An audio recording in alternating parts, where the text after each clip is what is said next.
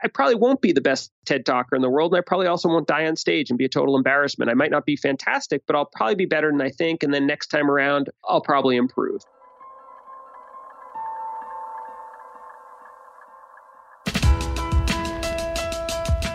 Welcome to The Art of Charm. I'm Jordan Harbinger. On this episode, we'll be talking with Andy Molinsky.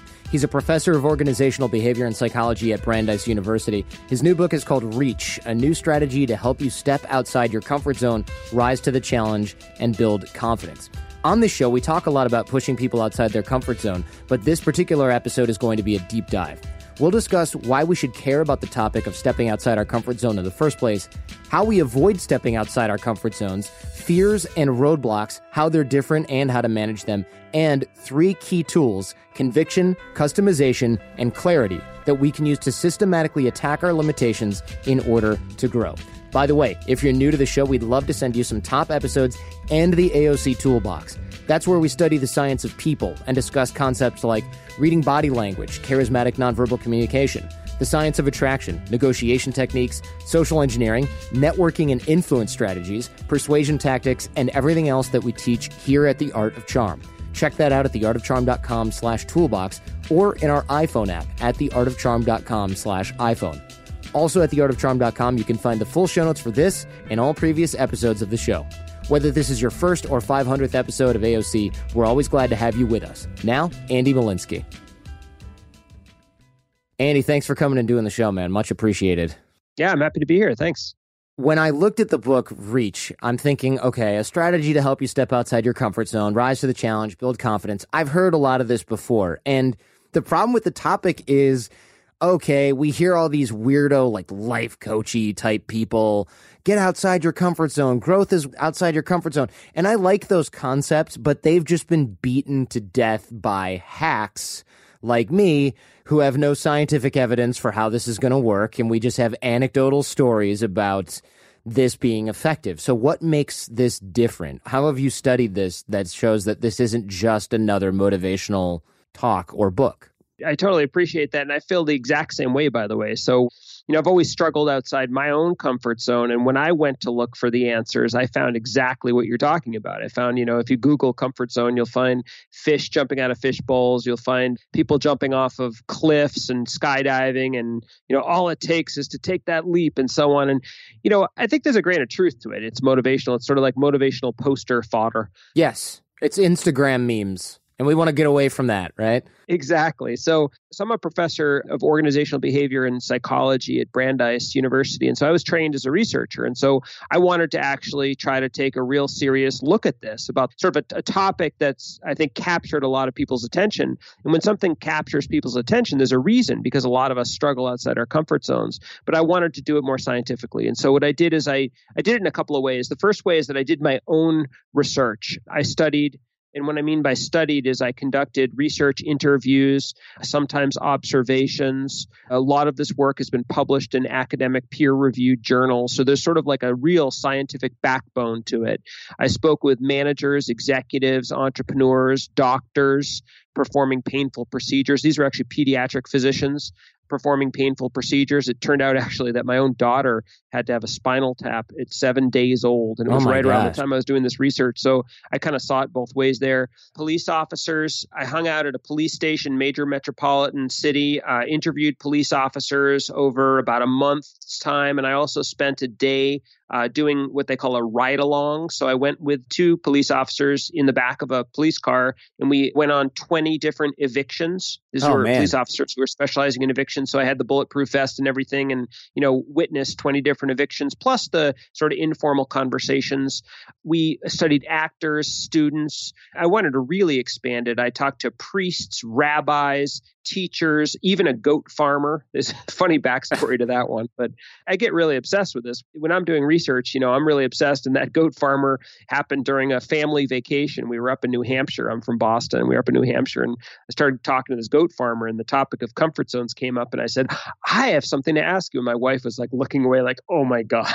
So to answer your question, my own research. I also, as a social scientist, I also have the capacity to access other people's research. And so I integrate that as well. And so the third source is frankly my own personal experiences. Now, that's anecdotal, as you talked about before, but I think combined with the more serious research, I think you have a fairly solid basis in this book, which distinguishes it from your, typical self-help type of book. Right. Yeah. Pop psychology, maybe, at best, from a lot of these sources. And again, there's nothing wrong with it until it gets out of control and it becomes, all you need to do is follow my Instagram and your life will change. And it's like, it's unlikely. So that was one of my initial hesitations, but actually ended up getting me more interested in your work. Because, well, first of all, I would like to think you don't end up a professor of organizational behavior and psychology at Brandeis because you have a killer Instagram or Instagram level content. I just started Instagram this year, and it was only because my 12-year-old made me. So, yeah. Right. Wasn't required for tenure at Brandeis? Got it. No. You've got stories from singers, actors, performers, goat farmers, police officers. What sort of through line did you find when it came to the comfort zone and becoming more confident and striking out? What did you find that goat farmers, police, singers, and actors have in common? There are three main questions that I look at in the book. I tried to organize it in a pretty structured way, but also a simple way. And the first question is that I wanted to try to figure out is why it's so hard to act outside your comfort zone, because obviously it's hard, but why? And so that's the first thing. The second was, how do we avoid doing it? And I heard so many stories of avoidance. And there's a lot of social science research about avoidance as well. And then the third was, what does it take to do it successfully? That's sort of like the money question, right? That's the real key question. So I found, in what was interesting about looking at people across these different professions, is I found really kind of strikingly similar findings in very different contexts. I think for a lot of people, they might even think, look, I've heard this comfort zone stuff a million times. This is nothing new. Why am I even listening to this? And then it's like, well, how often are you actually doing it, right? And it has to become this intentional process. And I'm sure we'll get to that. But yeah, tell us, why do we not do this other than the obvious, which is that it's uncomfortable to do so? Right. The answer is the obvious, that it's uncomfortable to do so. But I think drilling down and digging beneath that is really critical. So I found 5 different, I call them psychological roadblocks. One is authenticity, the idea that this doesn't feel like me stepping outside my comfort zone. Young entrepreneurs pretending to put on their grown-up voice when pitching to venture capitalists. Or I remember the very first time I stepped into a business school classroom to teach MBA students. I felt like a complete imposter. So authenticity is a big one, or the feeling of inauthenticity. The second one is likability, the idea that I'm afraid that people won't like this new version of me, or this version of me acting outside my comfort zone. People worrying that they'll hate me if I act more assertively that I'm comfortable with or used to, or if I'm a people pleaser, as many of us are, that person will hate me if I give critical feedback, and so on. So authenticity, likability. A third psychological roadblock is what I call competence, the idea that I'm afraid I'll look like a fool doing this, giving that public speech. I'm afraid to speak in public. I'll look like a fool. And by the way, I know, or I feel, I have the premonition that other people will see me as a fool. Again, feeding into that idea that I'm an imposter. Not only do I feel inauthentic, but I also feel incompetent, look incompetent. A fourth one is resentment. I've heard this so many times with introverts talking about the experience of stepping outside their comfort zone. I mean, the world that we live in, the work world, is, I think, biased towards extroverts in a lot of ways. Definitely. And there are a lot of introverts out there who want to be able to get ahead, and people can feel very frustrated with the fact that, for example, it's not my skill, it's not my innate ability, it's my ability to network, chit chat, make small talk, and build that quick sense of camaraderie and trust with the people in the firm that's going to get me those, plum assignments and so on. And, as an introvert, you can have an inherent disadvantage, and people feel really frustrated and resentful about the fact that they have to step outside their comfort zone. So you got authenticity, you got likability, you got competence, you got resentment. The last one is morality. Now, this doesn't come up always, but there are plenty of cases where people feel that in a certain situation, acting outside their comfort zone is the wrong thing to do. So I opened the book, for example, with a story of a young entrepreneur who had to fire her best friend from her startup. And she felt a pretty deep morality conflict. Or I also interviewed a woman who's a booker on a national TV show. Her job basically is to book guests. And especially, there's a lot of competition around national tragedies, let's say. And so let's say there was some tragedy and she has to get the family who's grieving to be on the network, and she has to beat out all the other networks. And so that's her job. It was very much outside her comfort zone. Eventually she left. It was such a burnout situation. But I guess what I'd say is that, yes, you're right, that there is some things just sort of simple or obvious or cliched about the fact, of course, it's uncomfortable. But I think when you start to have a vocabulary like this to pinpoint the exact reasons why it's uncomfortable, I think you start to get a bit more leverage around acting outside your comfort zone. The authenticity thing is interesting. And it struck me, of course, as the first thing you said, but also it's one of the chief objections that I hear from people when they find out what this show is about, which is in a way shocking. But then I try to figure out, okay, how was I 10, 11 years ago, 12 years ago when I started this journey as well? And my first thought was, what kind of losers need stuff like this? Oh, self-help, that's ridiculous.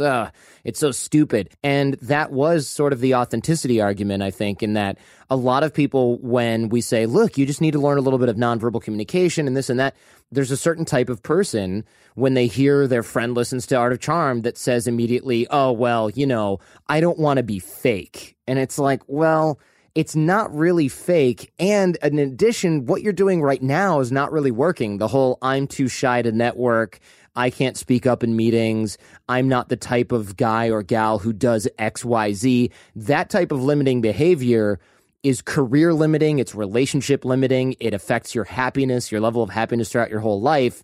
And so this authenticity argument is really not just something that we should take lightly, because anything that conflicts with our identity can keep us in the same place we are now for the rest of our lives, which is dangerous for about 99% of the population, right? And I think it's really dangerous to look at something like jumping outside your comfort zone in any area. And I think we naturally, our subconscious brain, and you can speak to this probably better than I can, is always trying to grab us and pull us back in and reel us back in. So it's the part of our brain that's coming up with these authenticity arguments, these sort of likability arguments. Well, I don't want to lose my old friends if I do this. And we even see this after our live programs that we have here at the Art of Charm. A lot of guys will come back, or women will come back after seminars, and their friends will go, oh, who's Mr. Outgoing now? And they're kind of trying to reel you back in, and it triggers this likability thing where it's like, oh, people around me are giving me a hard time for this because they don't know me as an outgoing person, or they don't know me as the person who speaks up in meetings. They don't know me as the person who goes out and gets business for the firm. And it starts to melt away and chip away at anything you work towards. So it can be frustrating. It seems like getting outside our comfort zone in many ways can be like swimming upstream. Yeah, exactly what you said. So just in what you said, you've got the authenticity piece, you've got the likability piece, you've got the competence piece. You didn't say it explicitly, but I think a lot of people, when they probably step out of the work that you're doing, they're thinking to myself, oh my God, can I pull this off? I look like a fool. I look like an idiot. Right. And then the resentment piece, like, why do I have to do this in the first place? So number one, it does take some courage to step outside your comfort zone, right? You're swimming upstream against the grain of all these things. I mean, from a psychological standpoint, when you feel self-threatened, and that's what these things are, self-threats, your tendency is to avoid self-threats, right? And avoidance is, not doing the situation, not networking, not going and speaking up to that person. So we have a natural inclination to protect ourselves. And so in some ways, this is swimming upstream against that.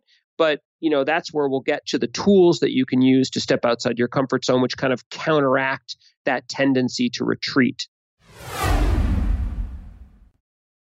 Johnny, we know if you listen to the show, you are driven.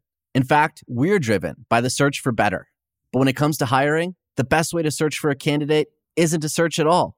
Don't search, match with Indeed. If you need to hire, you need Indeed. Indeed is your matching and hiring platform with over 350 million global monthly visitors, according to Indeed data, and a matching engine that helps you find quality candidates fast. Ditch the busy work. Use Indeed for scheduling, screening, and messaging so you can connect with candidates faster. And Indeed doesn't just help you hire faster. 93% of employers agree Indeed delivers the highest quality matches compared to other job sites, according to recent Indeed survey. We have hired a lot of team members over the last 17 years.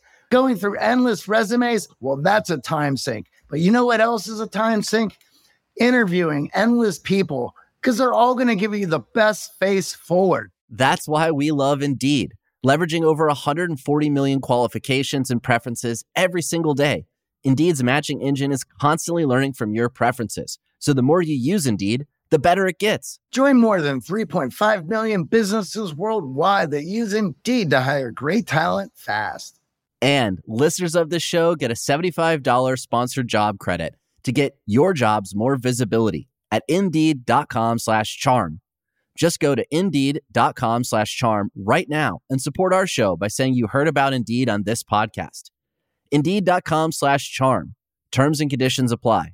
Need to hire? You need Indeed. And now a quick message from our newest sponsor. Remember, supporting our sponsors is the best way to support the show. That's right. AJ, did you know socks, tees, and underwear are the 3 most requested clothing items in homeless shelters? I had absolutely no idea. Bombas knows, and they're doing something about it, making ridiculously comfortable versions of all 3 and donating one for every item sold.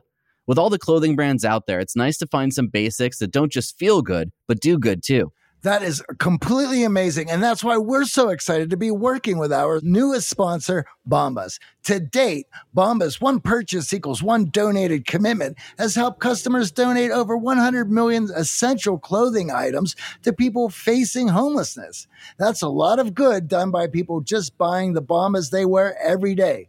Visit bombas.com/charm and use code CHARM for 20% off your first purchase. And once you try Bombas, you'll know why so many people have purchased and donated so many. The comfort geniuses at Bombas work tirelessly to make your everyday things your favorite things. Whether it's an arch-supporting sock that feels like it was sculpted to your foot, a buttery soft tee with no itchy tag, or underwear that feels like nothing while supporting everything. The best part, AJ, Bombas has a 100% happiness guarantee. So if you got the wrong size, your dog chews up your socks, or a pair vanishes in the washing machine, and you know they will, it's easy to get a free return, exchange, or replacement. There's nothing worse than when Puppers gets a hold of my favorite Bombas athletic socks.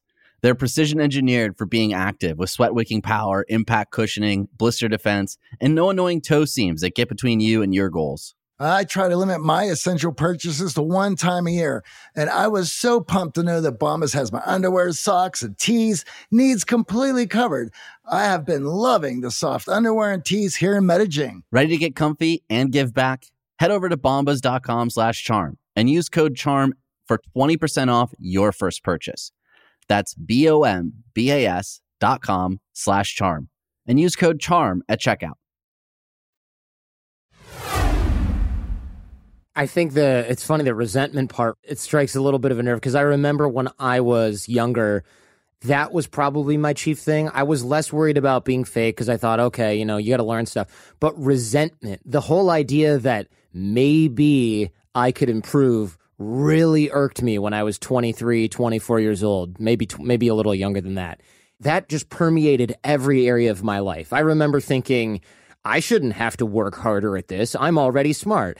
I shouldn't have to dress differently. I'm already attractive. I shouldn't have to act differently. I shouldn't have to work. They should like me for who I am. Those things were a through line for my entire teen years, I remember not trying at all to make friends when I went on this trip abroad to Israel. And I just remember then resenting the isolation that I was feeling.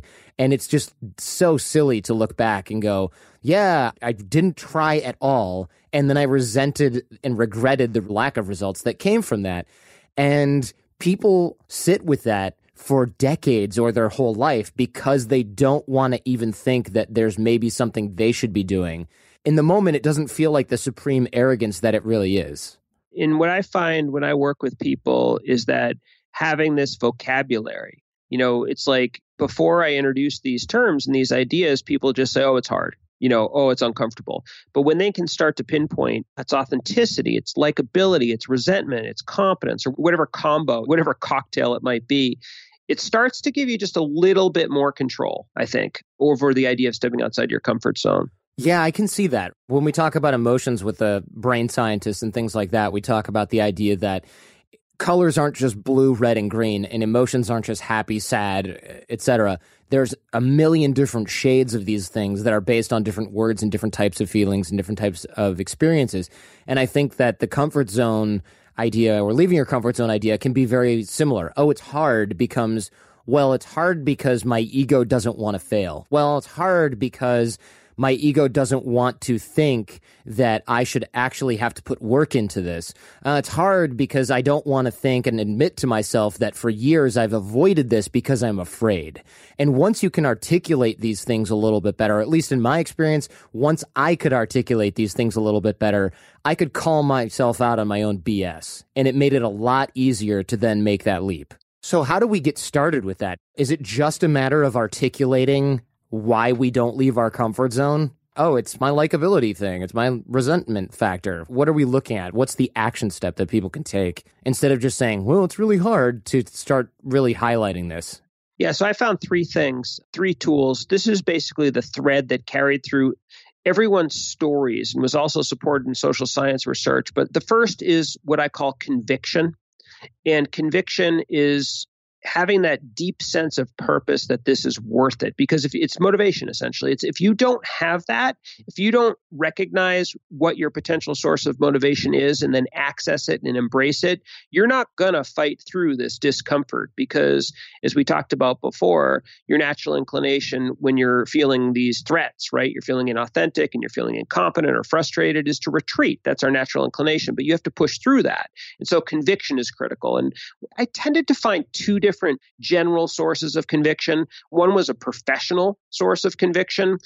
I really need to learn to network because I want to be a manager and I've always wanted to be a manager and that's my goal. Or I have this calling to be an entrepreneur. And yes, I'm great at creating products, but I'm not so great at sales. I'm not so great at business development, but I'm going to do what it takes because I really want to be an entrepreneur. So that's a professional side of conviction. But a lot of people had that personal side of conviction as well. That I'll give you my own example. I have a 10-year-old and a 12-year-old, and I struggle outside my comfort zone all the time. I have, and that's I think what's drawn me to this topic. And whenever I'm afraid to do something, I access that personal source of conviction, and I say to myself, I'm telling my kids that they should step outside their comfort zone and be courageous.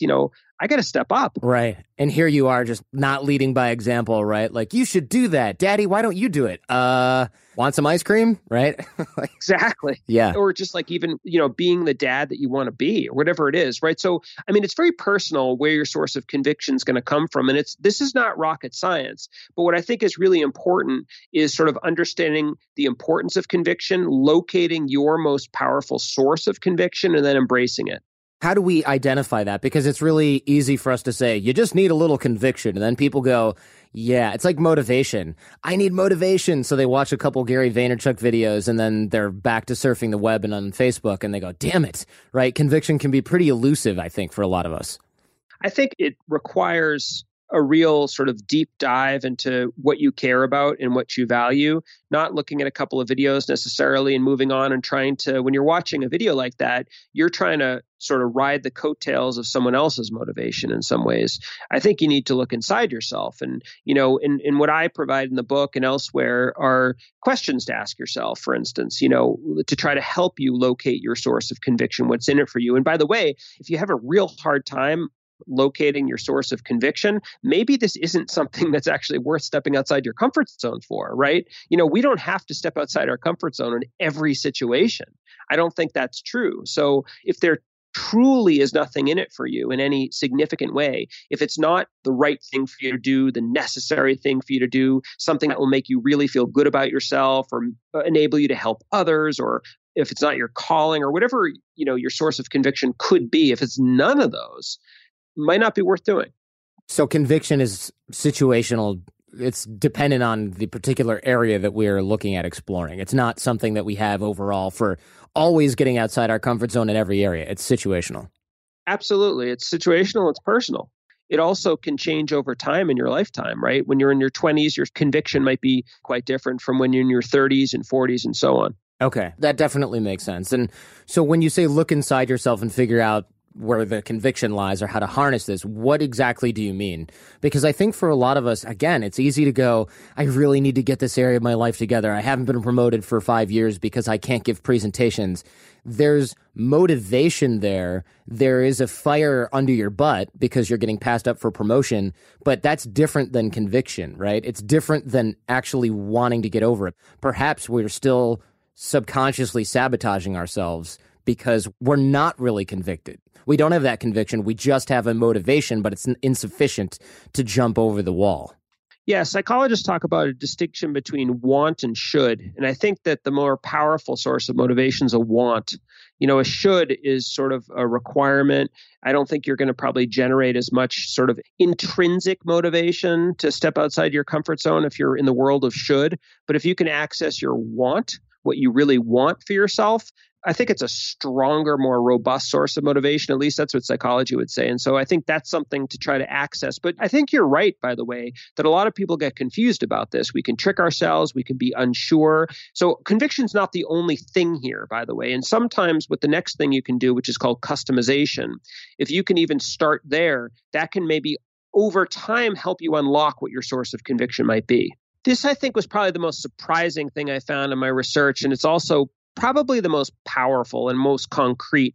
It's the idea that when we're stepping outside our comfort zones in situations that are hard, we often don't realize that we have more power than we think to, I guess I would call, to tweak or to adjust or to personalize that situation, even subtly, in a way that makes it just that little bit more authentic, just that little easier for you to do. So there are a lot of tools and tricks of customization. It's very personal, the way that you end up doing it. But let me give you some examples. Some people do it through body language, power poses. I can tell you an interesting story I talk about in the book of a woman who was afraid to confront this jerk who was really undermining her in front of clients at work. And she eventually got the courage up through her conviction to try to talk to this guy and really tell him off. And she told me that what she did before she even walked into his office was she walked back and forth in the hallway. Like, I wish I could show you right now. I wish we were in person. Just like she said, I put my executive walking style on, and she walked with a purpose, up and down the hallway multiple times. She got up her courage. She walked in the door. She didn't knock, by the way, which is a nonverbal signal. She did not knock. In other words, no politeness. She closed the door then. Again, no politeness. She walked over to his desk, put her hands on his desk, right, in this sort of powerful positions. And when I asked her about this, I said, well, was that like a power pose? She said, no, I was afraid I was going to faint. Nice. She's trying to keep from passing out by doing a superpower kind of, I'm imagining, right, both hands on the desk, spread far apart, so she's leaning right into his face, basically. Exactly. And then my point here is that she actually scripted it out, and she used body language as a tool here to customize the way she was going to do this. Other people use props. You could wear a power suit. No one knows it, but you're wearing a power suit. You might, for years, I would wear a special ring. It was a ring that had a tiger's eye stone in it, which is a stone that my great uncle found on the beaches of the South Pacific in World War II. Wow. And he had it made into this ring. And I always admired it as a kid. And then ultimately I found out what it represented. And it always then represented courage to me. And he eventually got dementia, and his wife offered me the ring. And I took it. I was so glad to have it. And when early in my career, I was afraid to give public speeches. It was a long time ago, but I really was afraid. And I would wear this ring every single time. No one, of course, knew what it meant. I mean, now all you do, but it meant courage to me. And so it was sort of a prop that I would wear. I have a student who told me this great story the other day. She's very self-conscious in social situations, but she wants to be more comfortable. And she happens to love photography. And she had this epiphany that she could bring a selfie stick to social get-togethers.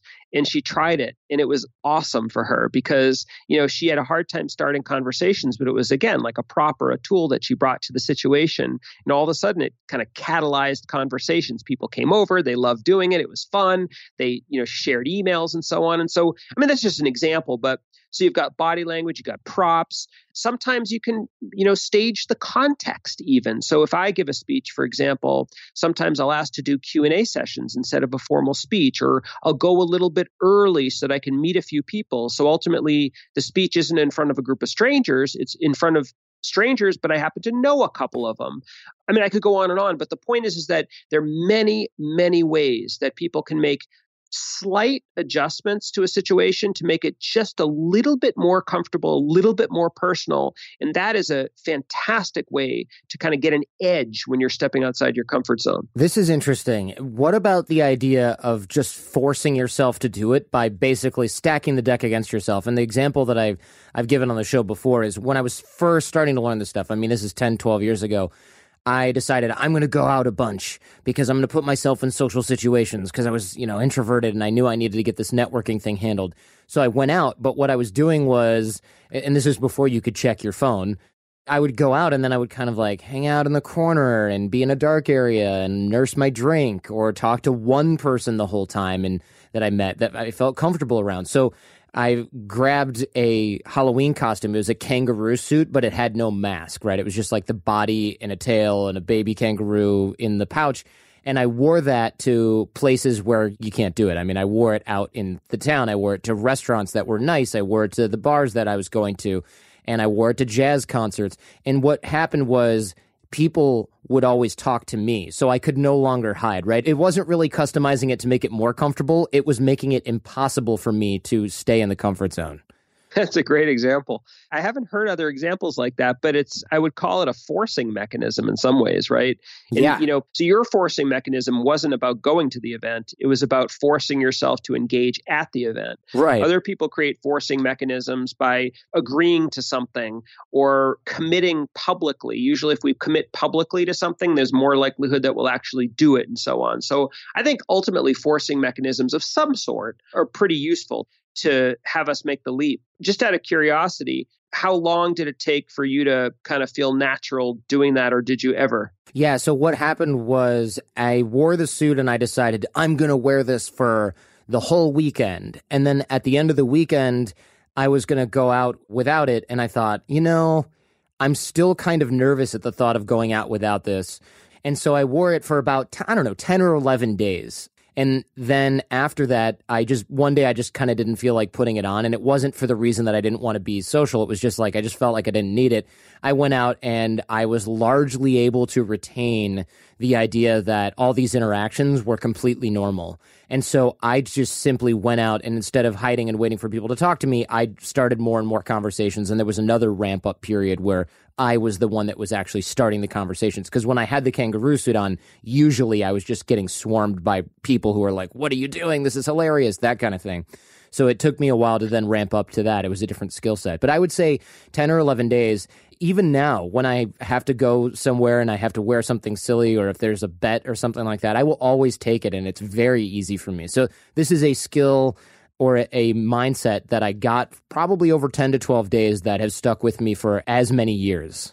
It's interesting. I think what psychologists would say is that, yours is a little bit different. Psychologists would talk about lucky charms, that kids even, might bring a lucky charm and start to attribute their success to the lucky charm, not to themselves. So attribute it externally instead of attributing it to their own abilities, their own capacities, right? And I guess that's the danger of something like a gorilla suit, or gorilla suit's a little bit of an interesting example, or a lucky charm.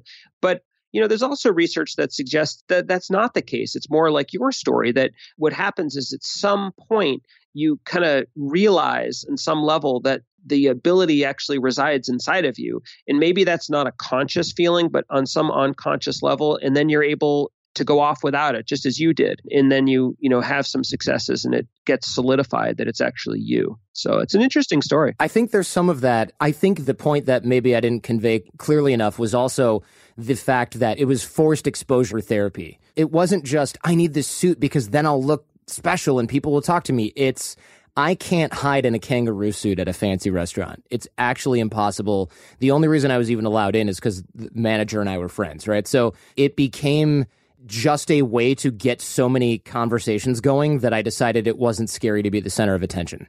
I could have worn anything and I could have changed that thing every single day. There was no magic attached to the suit itself. Yeah. Interesting. I suspect that a lot of listeners would probably be terrified to wear a suit like that. And that would make it even doubly difficult for them to ever possibly go into a situation like that. You know what I mean? Yeah. Like, I would imagine that when people talk about exposure therapy, it's interesting for you is almost like extreme exposure therapy. Usually it's like, let's say you're trying to learn to be desensitized to snakes and you're afraid of snakes. Usually you'll think about a snake, look at a picture of a snake, watch a TV show about a snake, see a snake with someone else holding it. It's like little stages, but you jump right in the pool, and it's good at work for you, and it might work for some people. Again, I think what that points to is that this is a bit of an art. I mean, there's some science behind it, but it is a bit of an art. Lennon and McCartney, Jagger and Richards, Watson and Crick, AJ and Johnny. What about the perfect duo when it comes to growing your business? Well, that's you and Shopify. That's right, Johnny. Shopify is the global commerce platform that helps you sell at every stage of your business. From the launch your online shop stage to the first real life store stage, all the way to the did we just hit 1 million orders stage? Shopify is there to help you grow. From their all-in-one e-commerce platform to their in-person POS system, wherever and whatever you're selling, Shopify's got you covered. Shopify helps you turn browsers into buyers with the internet's best converting checkout, up to 36% better compared to other leading commerce platforms, and sell more with less effort thanks to Shopify Magic, your AI-powered all-star. What I love about Shopify is how no matter how big you want to grow, Shopify gives you everything you need to take control and take your business to the next level.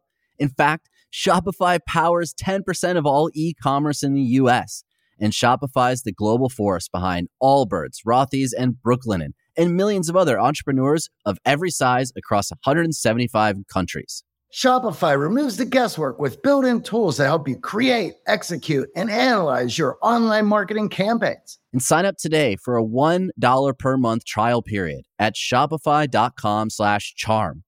Go to shopify.com/charm now to grow your business no matter what stage you're in. Shopify.com/charm.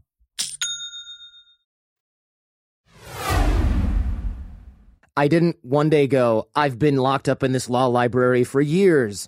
I'm going to go wear a kangaroo suit. There were a lot of baby steps. It was like, I need to get some decent clothes. I need to go out and start being more social. I need to bring my usual crew of friends with me. Now I need to go out alone without my friends. Now I need to go out and stay for more than 20 minutes, right? Those were the baby steps. It wasn't just immediate kangaroo suit. So I just want to be really clear, because I think that's an important note, not even just the kangaroo suit example, but I think if someone's afraid of flying, they have to go through the paces. They don't just put on like a wingsuit and go jump off of a peak and go, now I can fly on airplanes. There's got to be these baby steps. Otherwise, you just scare yourself to the point where you never even want to think about moving in that direction again, which is counterproductive. Yeah, and it sounds like you also did what I'm talking about in terms of customizing, like when you said that you brought your friends, for example, right? So, I think maybe the suit was part of your sort of ultimate steps of customizing, but it sounds like you customized in other ways to lead up to that. So yeah, that's interesting. So, all right, we've got customization, so we can take those baby steps, or we can take little steps, or we can move in that direction. What else do we have in our arsenal? Yeah, so the third thing, so basically it's conviction, it's that sense of purpose, it's customization, your ability to personalize it. And then the last is clarity. I did find in most stories, in most examples from people, and also this is also true in cognitive behavioral research, that people, when they're in situations outside their comfort zone, they tend to catastrophize. They look at the worst possible outcomes, fixate on those, and then use that as a reason to avoid. So for example, I'm going to give a speech, I'm going to fail, I'm going to flop, I'm going to faint on stage, I'm going to die on stage, or I'm going to just be a complete embarrassment, so I'm not going to do it. Or sometimes actually people go in the other direction and say, I'm only giving a speech. It's not even worth it unless I'm like the best TED talker ever. And the point is that our anxieties and our fears drive our concerns, worries, and anticipations of the future into these extreme directions. And so what I found was critical was to at least start to try to claim some sort of, middle ground, normalized, realistic-ish middle ground where, you could say, I probably won't be the best TED talker in the world. And I probably also won't die on stage and be a total embarrassment. I might not be fantastic, but I'll probably be better than I think. And then next time around, I'll probably improve. That sort of mindset was really essential for people. Now, not everyone had it immediately, but at least early on to try to adopt that mindset, that became a real asset for people. How do you try to adopt that mindset? Because it's more of a realistic mindset, but it can be really hard to do when we're busy catastrophizing or fantasizing, I guess, which is the opposite. Because it's really easy to say, I highly recommend you adopt a growth mindset, and it's a lot harder to actually do it. Yeah, no, it's true. I think that's actually a dilemma. And I can't tell you that I have the perfect answer. What I try to help people with is give them some exercises. So, for example, if you can actually literally write down, sometimes it's helpful to write down the absolute worst extreme possible situation that you think is going to happen, and then to write down the absolute best idealistic possible situation that could happen. And then after that, write down what is probably the more realistic possible situation that could happen. And simply articulating those is sometimes helpful. It's sometimes helpful to also place a bet on which one you think is most likely to occur, right? Like, what are the chances that this awful thing will happen and so on? And so that's helpful, I think, for people to start to see. I think also sometimes it's helpful for people to realize that even if a particular situation is well outside their comfort zone and they're scared to do it, that they've been there before. I think people underestimate how much throughout our lives, without even knowing it and realizing it, we step outside our comfort zones, in a variety of ways, from elementary school to middle school. And listeners probably can't remember that, but with kids that age, I know that's a major shift outside your comfort zone. And then to high school, if you've gone to college, from high school to college, for your first job, like going from the world of a university as a student to then actually working and having a boss and so on, and then maybe taking on new roles, becoming a manager, managing people all of a sudden, switching careers, etc. Most of us have had a decent amount of maybe getting married, asking someone on a date. I think we have some situations and some capacities to draw upon. So I do remind people about that and to think back at those situations, and then to sort of stress test this idea of this absolute worst case scenario against what you've done before. It's not perfect, but I think that these exercises can help. Yeah, I think this is really interesting and a great idea. One thing that I guess I hadn't thought about it being an exercise, and tell me what you think of this, is I often go through those scenarios with somebody that I trust who's much more reasonable than me in that particular context. So I might tell my wife, for example, hey, I'm doing this, and very rarely do I have to think about the best scenario, because I'm often doing that quite a bit anyway. But then when I think of, what if this happens? I know myself. I know I'm going to catastrophize at some level. I'll go through it with her, and she'll be like, yeah, I mean, think about that. What are the odds of that? I'm like, well, okay. And then she'll just poke holes in it. You don't want to do this with a friend who's going to be more of a catastrophizer than you, because those are the people that go, I got selected for a speech. Oh, God, I wouldn't want to do that. What are you going to do? Are you going to do it? You don't want that person on this particular exercise. But I think if you can find a reasonable friend who knows you well, and then they can poke holes in your catastrophization process, you can really let the steam valve open when you tell somebody, this is what could possibly happen and the resulting consequences. And they go, yeah, are you kidding me? That's ridiculous. And you start to go, oh, okay, I agree. That's a great point. I totally agree with you. And also, I think one of the real keys is when you can start to laugh at yourself about it, as you almost did at the end there. I think that's really key, because when you can start to like, oh, yeah, I guess you're right. You know what I mean? That kind of thing.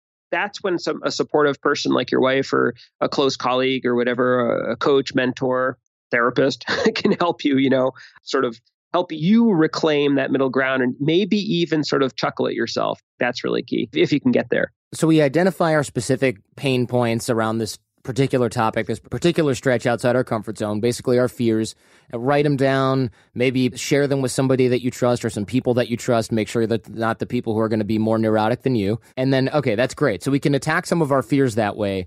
What about separating the fears from the fact that we do the avoidance thing? Or does the avoidance issue take care of itself once the fears are alleviated a little bit? I think what you're ultimately gearing up to with conviction, customization, clarity, and so on, I think the goal here is to take the leap. That's where you go back to the question that you asked at the very beginning, like, is this pseudoscience? Is it just about just go take a leap and so on? And I actually think there's some truth to that it is just take a leap. But the thing is that on the internet, when you hear sort of like the Instagram meme of just take a leap, what you don't have behind it is some compassion for why specifically it's difficult, like drilling down to the psychological challenges we talked about. You don't have the framework and the actual tools that you can use to work to take a leap. And as you described about your own situation, it takes some work to get there. Ultimately, you're going to take a leap. But I think if people look at these memes and so on, like, just take a leap, frankly, it's kind of demoralizing to me. It's like, no, forget you. I can't take a leap. I'm terrified here, right? So what is powerful, though, is if you can take the leap, what I found is that you can start to discover things about yourself, because without the leap, you can't. If you take the leap, what people often discover, number one, is that this isn't as hard as I thought it was.